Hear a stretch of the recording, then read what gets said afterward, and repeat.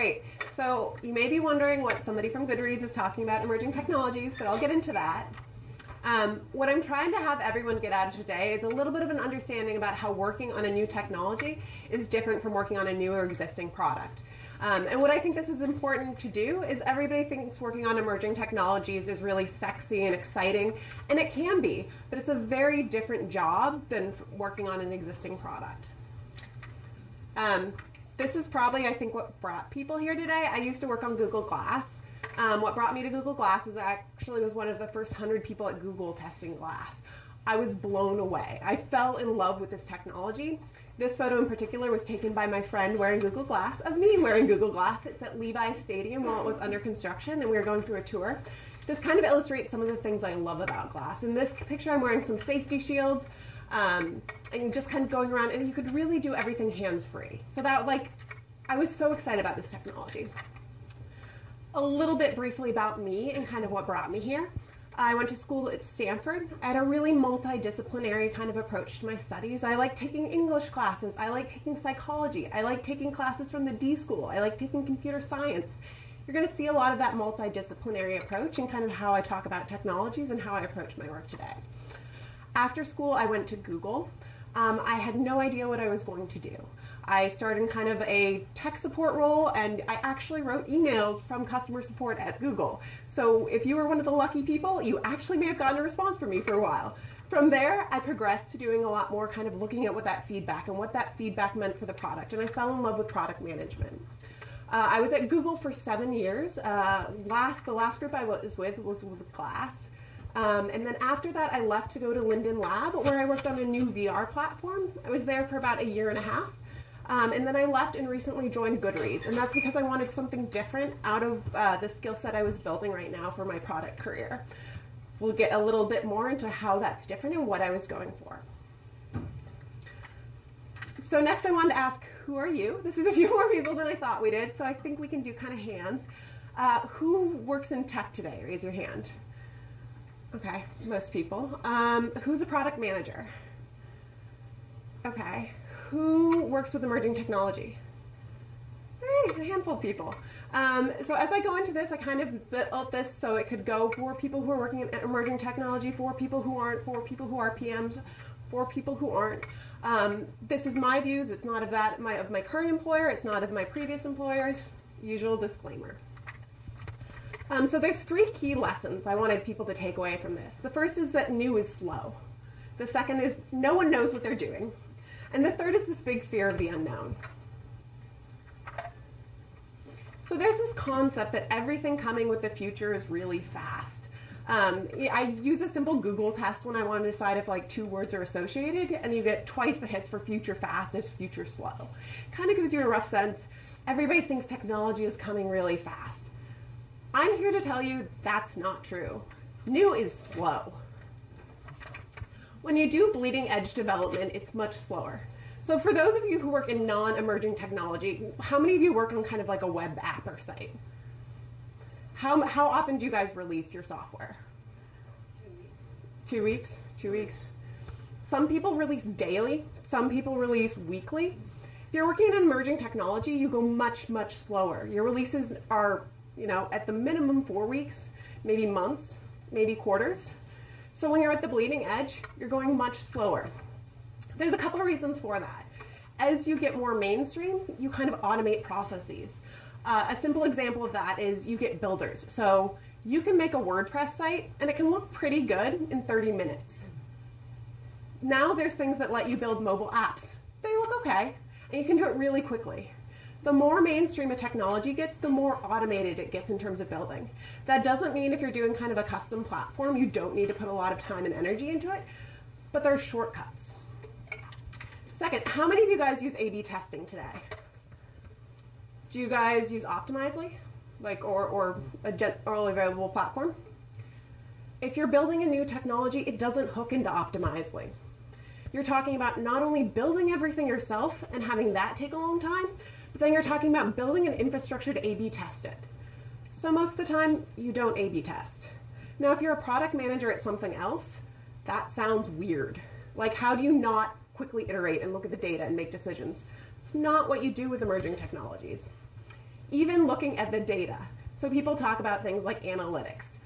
You can get a pretty good view of what's happening on your website with Google Analytics. Doesn't mean you don't need a SQL database, doesn't mean you don't need to do more work, but you get a start. What does that look like for VR? It doesn't exist. I met with companies trying to be that, and they haven't even decided what they want. They say, tell us what you want. What are you going to do?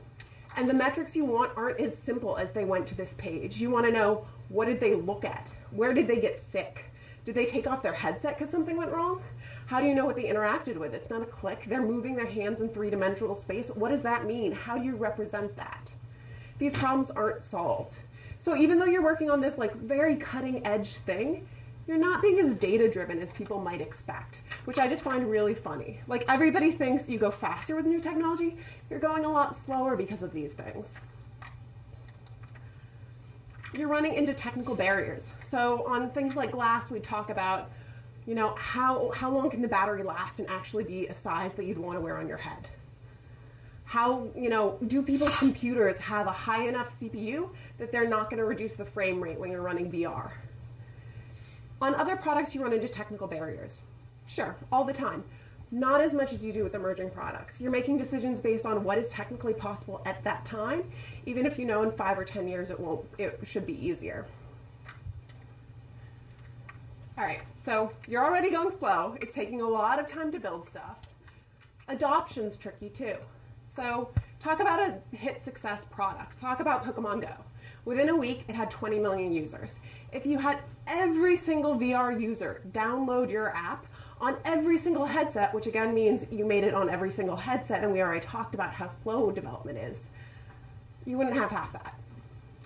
So the addressable market is much smaller. So again, you're going slow. There's no such thing as like an overnight success for these markets. That's because technology adoption is much slower than people expect. So here's where you're going to see me get a little bit multidisciplinary. I'm going to give a little bit of a history lesson.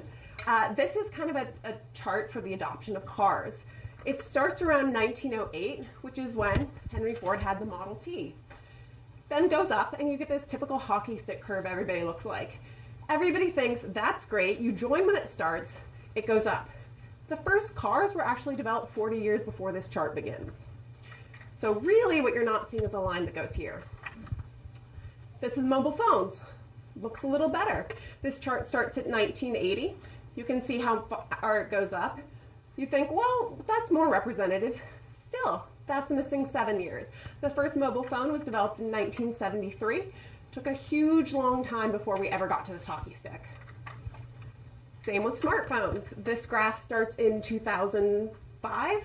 The first smartphone, I believe, was in 1994. Should have it on my slides. But you get all this time before it hits this hockey stick curve. So what you see when you see these graphs is this really nice hockey stick curve. And everybody's like, I want to get in here. I want to be at the ground floor. And so I experience that growth for my career, for my product, for my development. What they don't show is this. This is the long period of time when people are actually working on emerging technologies and they're not quite catching on. So there's 2 points in here. This first point is excitement. That's when you hear about a new technology and you're really excited and you're like, oh my God, this is the thing. That's what I went through when I found glass. I first tried it on and I was like, this is amazing. There's then this huge trough of disillusionment where people realize this is hard. How do we solve these problems? The promise, we're not quite there yet. So you can kind of see that happening today with VR and AR. So people predicted a really sharp incline in kind of the number of headsets sold, in numbers that actually dwarfed in sometimes the adoption of mobile phones. That's where you start having mistakes. So you see startups go under because of this. People assume, hey, the users are going to be there and I'm going to build a product and then the users are going to come and use my product. It doesn't quite happen like this. So you can go to a VR fair like 1 year and the next year the businesses are gone because they didn't have a sustainable business model because they bet on this kind of hockey stick curve coming and it never came. So this is just like a very important issue. It doesn't mean the product is wrong. It means it always takes longer and it's slower than people expect it to be. All right. So now I want people who had the same idea as the group they talked to raise their hand. Nobody's raising their hand. This is what happens when you work with a new technology versus an existing product. When you work with an existing product, there's common language and common ideas you share, and people tend to go to the same thing. I'll kind of go into what I mean by that. This is a set of VR menus. None of them are the same. These are all people who are building VR as their full-time job, and they all did something different. In this one, somebody's looking at their hand to have a settings menu occur. This is a phone screen, or like the home screen in Samsung. It's kind of a floating out there menu. This is kind of posters against the wall or menus. This is one that popped up in the middle of a room randomly. And this is my very favorite, which is from Job Simulator, which is to exit, you eat a burrito, because they think you should pick up menu items. My point is there's no standard with new technology. People are inventing it themselves. What that means as a PM, as a designer, as anyone working on this product, is this is a hard problem. As a PM and a non-emerging technology, you can kind of cheat. You can say, make a settings menu. You don't have to run a usability study. You kind of know what's happening. People understand a settings menu. Hell, you could probably give it to an engineer and just have them implement it if you really were short on resources. And it wouldn't be perfect, but it would be a settings menu. You can't do that with VR. So new technologies lack familiar affordances. Existing technologies have affordances. So what do I mean by that? Who knows what an affordance is? A couple people. What an affordance basically is, it means you recognize kind of a pattern or a symbol, and you kind of agree what it means. Who recognizes what these three lines mean? Raise your hand. What if I said this is in the upper right-hand corner of an app? It's a menu. We all understand what this means. If you saw it in an app, you would click it and you would understand, because we all agree that this is kind of what that symbol means. We don't have that for VR, so you have to develop it. So somebody's spending time thinking through these problems for every simple thing. And I picked on menus because it's such a tiny thing and it's something where we don't think about, but you have to do it for every single interaction. Now, as a PM, that's kind of overwhelming. Where do you decide where you're going to spend your time? My guess is that your menu is not your most important thing you're building. Maybe it is, but probably not. For each new path you forge, you kind of have to decide, am I going to go fast and do it wrong? I'm going to accept throwaway work. I'm going to implement this menu and realize, hey, it probably won't work out. Or I'm going to double down and get it right. But that's going to require time and funding, and maybe we're spending weeks researching when we could be implementing, and maybe we can't do that. Even if you go the right path, you might get it wrong. So again, I like kind of looking back to look forward. This is a 1994 PDA home screen. This is what they thought an OS should look like. And I pick on this because it's done by Tony Fadell. He built this, and then he went on to build the iPod interface, and he went on to build Nest. So obviously he has a pretty good product sense. Obviously he gets usability. But he didn't quite get it right here. This is what we call kind of skeuomorphic, where they actually tried to represent an entire room and have everything you kind of click on and have this metaphor where you walk from room to room to access anything. Nobody would build an app like that today because we now have accepted standards, and kind of when you look back, it looks silly.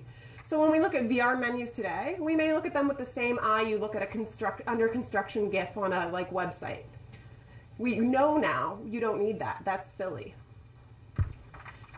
An example of doubling down and getting it right, I like to talk about the mouse IDEO did for Apple in 1980.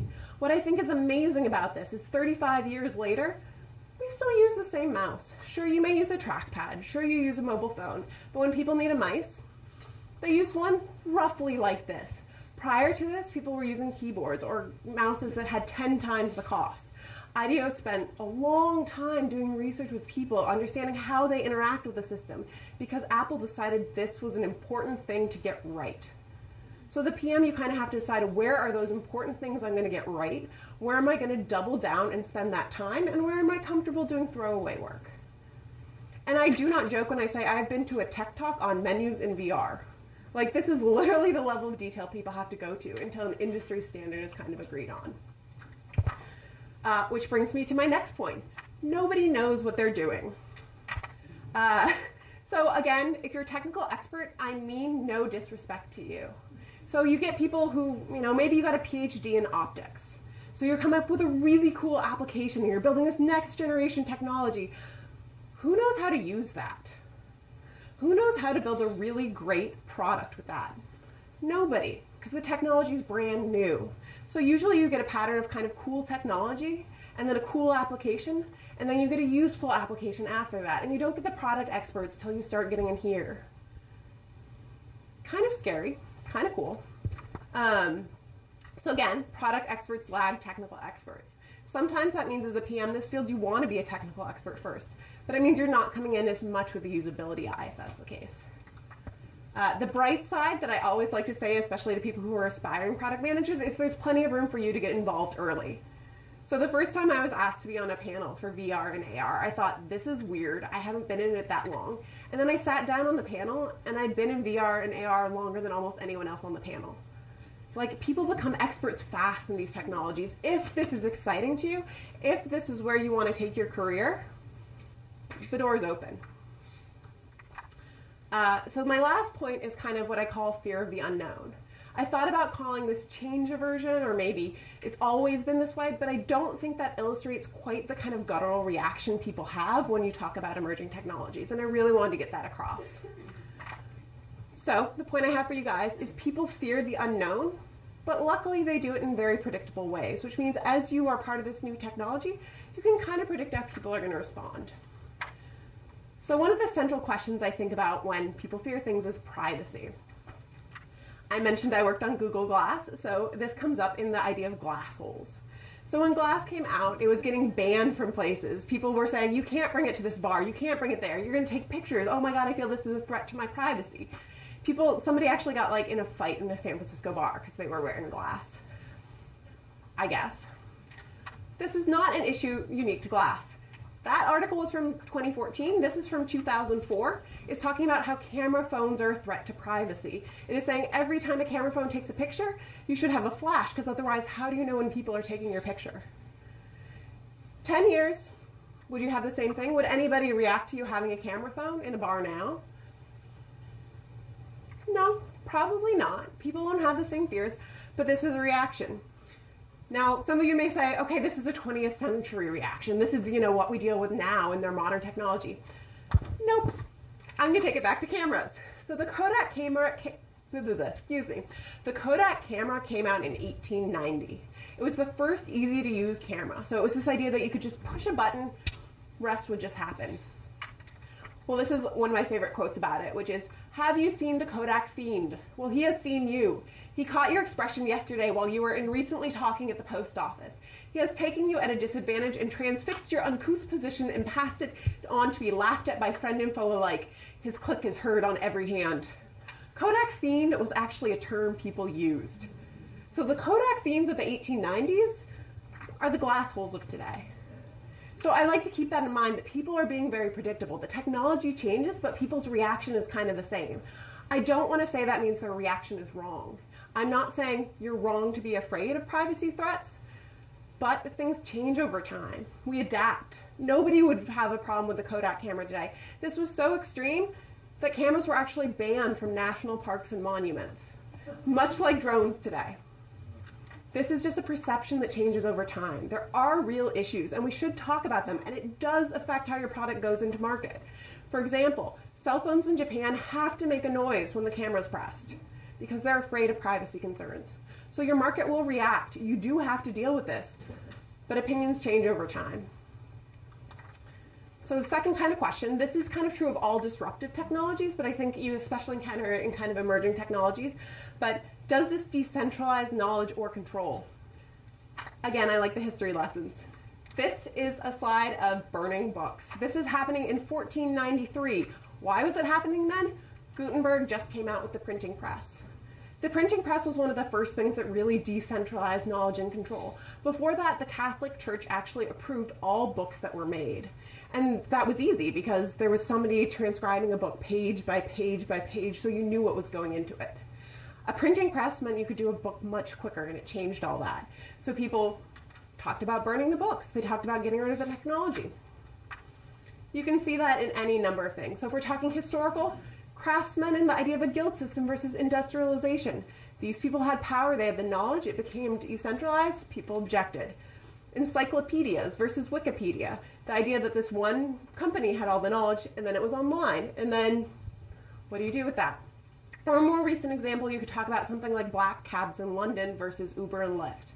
Black cabs historically had all the knowledge. To be a black cab driver, you had to pass a test about all the London geography. Compare that to the entry bar for Uber and Lyft. 0. Depends on your driver, but sometimes it is 0. So how do you deal with this? These are 2 examples. I'm sure you guys can come up with others. There's 2 kind of strategies I've seen that help. The first is showing users the benefit. That's the idea that you stop having this fear of the unknown when you see the good that comes out of the product. So you stop fearing the camera when you see it help you take a picture of your child's first steps. You stop fearing the app when, hey, it picked you up in the middle of the night when nobody else would. The second is time, patience, and ubiquity. So to go back to the historical example of the Kodak fiend, 1890, these things were considered a nuisance. By 1900, everyone had one, so it was normalized. We don't think twice about it today. So that's basically my talk. I have the 3 lessons for you guys: that working on new technology is actually much slower than you would expect, that no one actually knows what you're doing, but that can be a great opportunity for you guys if you want to get involved. And the last is kind of this fear of the unknown and dealing with how society kind of deals with a reaction to technology. Questions? Sure. What skill sets are you looking for to build a team to deal with these challenges? So the question is, what skill sets are you looking for to build a team to deal with this? I think it depends when you're trying to deal with the problem and where. So again, I'm currently not working on an emerging technology, but you might, for example, you need people who are technical experts. You need people who are willing to do the usability, and you need funding. I'd probably say those are some of the 3 biggest ones.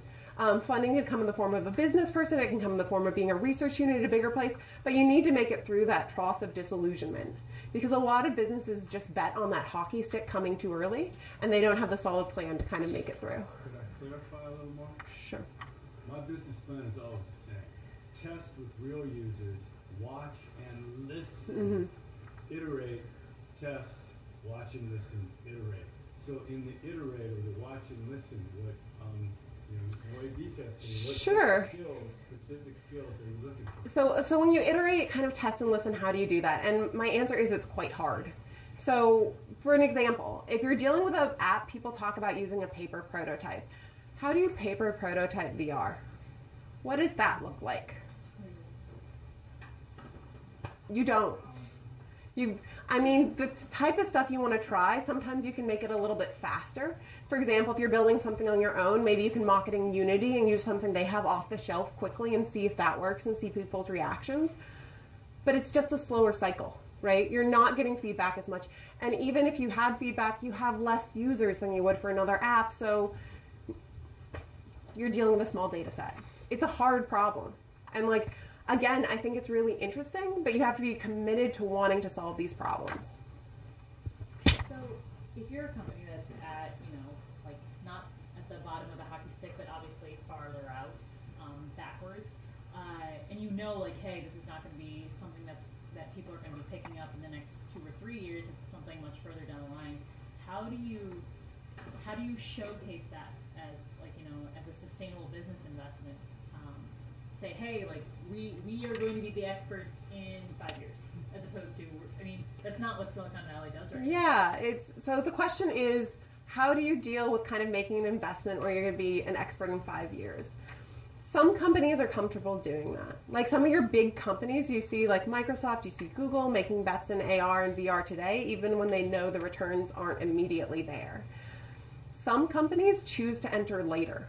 It's a really hard kind of business question. Usually this is actually kind of a business pivot question. So when do you decide to pivot your business? To give you an example, something like Zynga. They were really focused on mobile, or they were really focused on kind of web.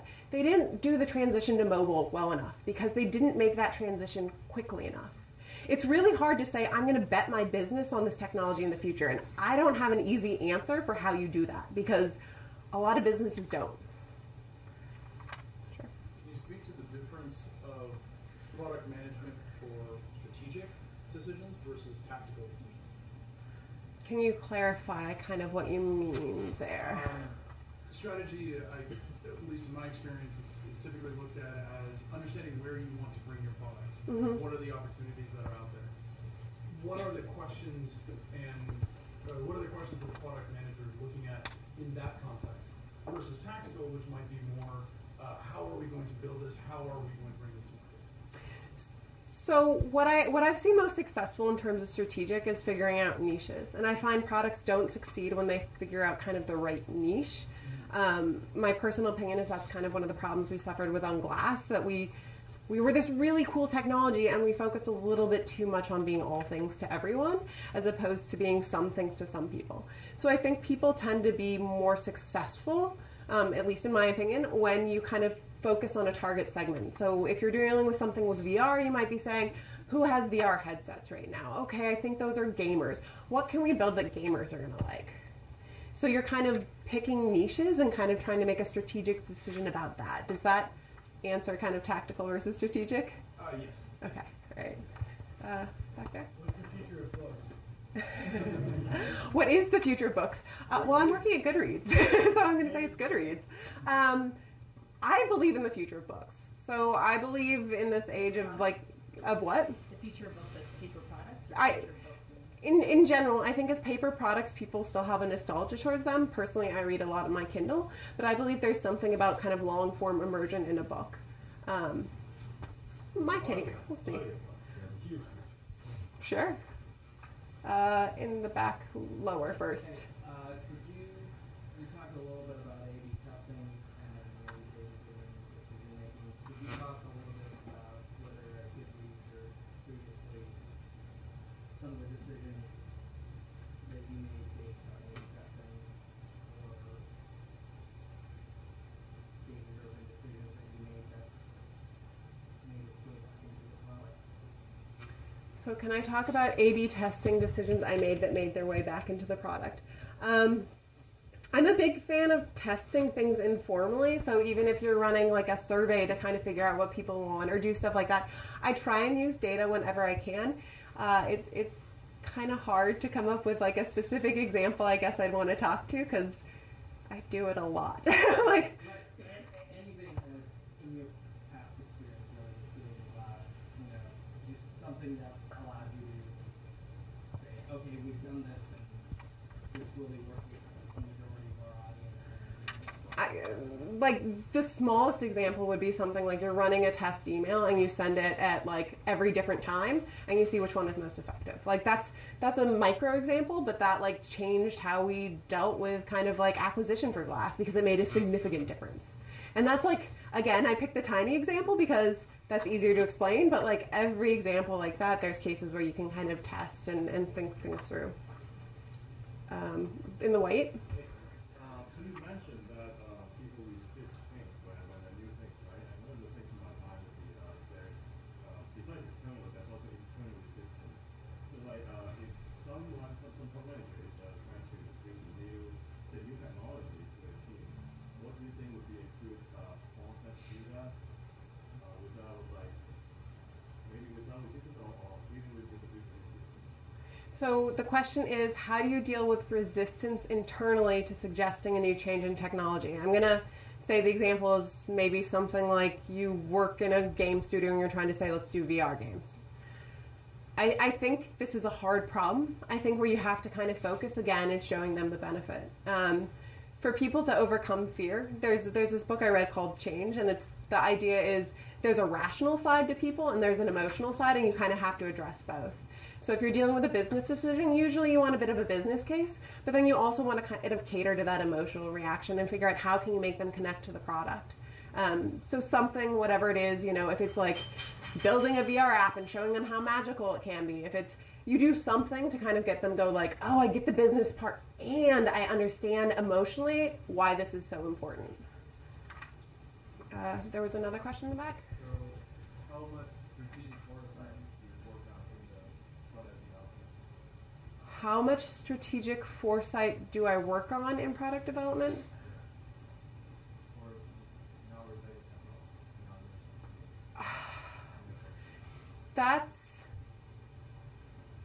I'm not sure the right way to answer that question. I think every product manager kind of has to think about the future of their product in their area 5 years down the line, 10 years down the line, and kind of change the decisions they make today. Part of that's based on data and the trends you see, and part of that's based on like the vision you come up with and where you want the product to go. I hope every product manager feels empowered to do that. It's something I think about with my team. I go over kind of vision docs and say, is this the future we're kind of building towards? Does that resonate with you? Do you think these are the right decisions? Does that help? Okay.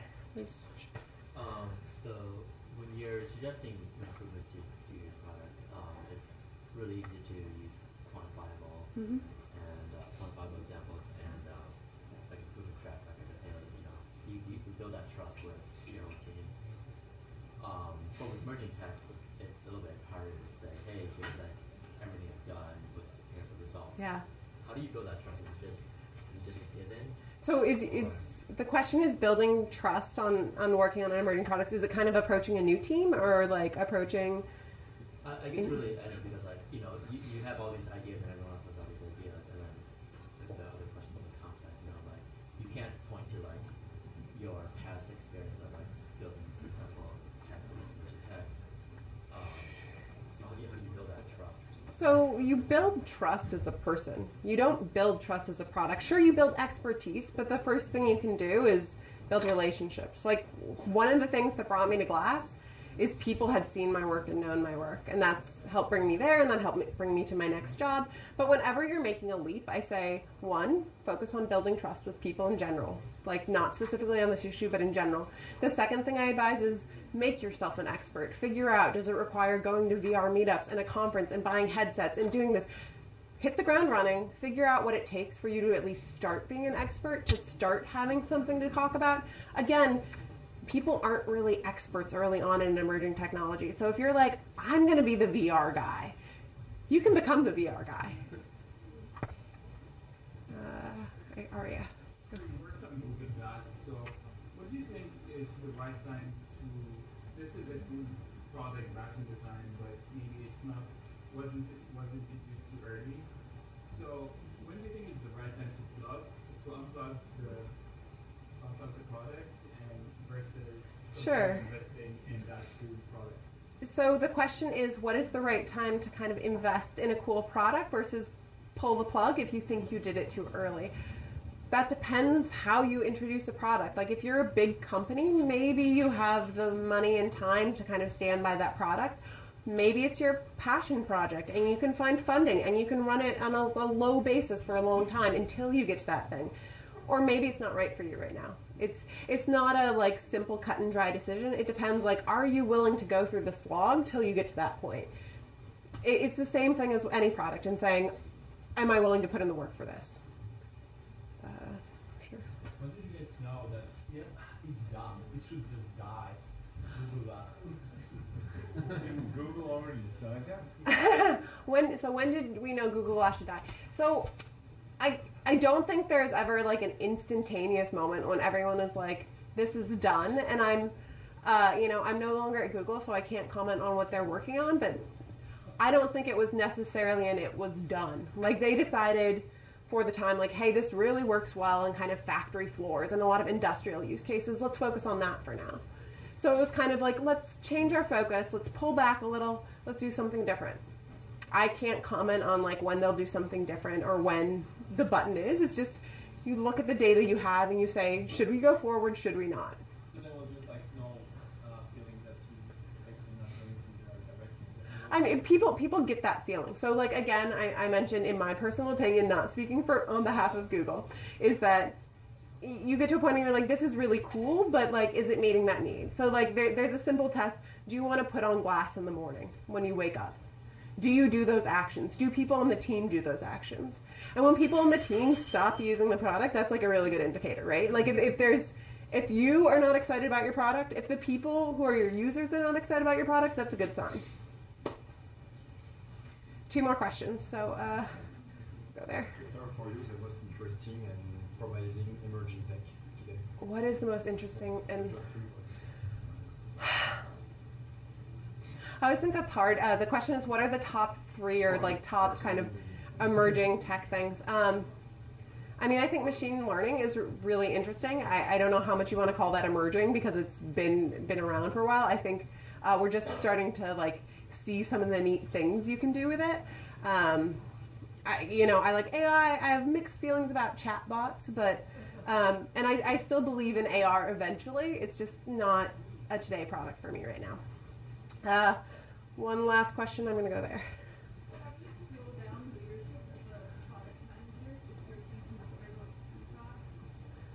How do you slow down leadership as a product manager if you think they're going too fast? Depends. I think I have a lot of these questions that are just kind of like, it depends. Again, whenever you're talking about change, my general answer is you have kind of a logical answer and then you have an emotional answer. Ideally, you kind of figure out why do they want to go so fast. Like, are they obsessed with being first to market? Like, is that the right thing? Being first to market actually has a lot of disadvantages. Like, if you think and look back to those slides, the first phone is not the most popular phone. The first car is not the most popular car. So sometimes it's a misconception of like, I have to be fast. Maybe you can address that. It just kind of depends why they want things to go out. Is it a business need? Is it investors? Is it like a personal belief? You kind of have to address the rational argument. My favorite book for negotiating that I'll do a little plug for is Never Split the Difference. It is an amazing book. It talks about kind of how you deal with different people and how you can kind of get them to agree. All right. Thanks, guys.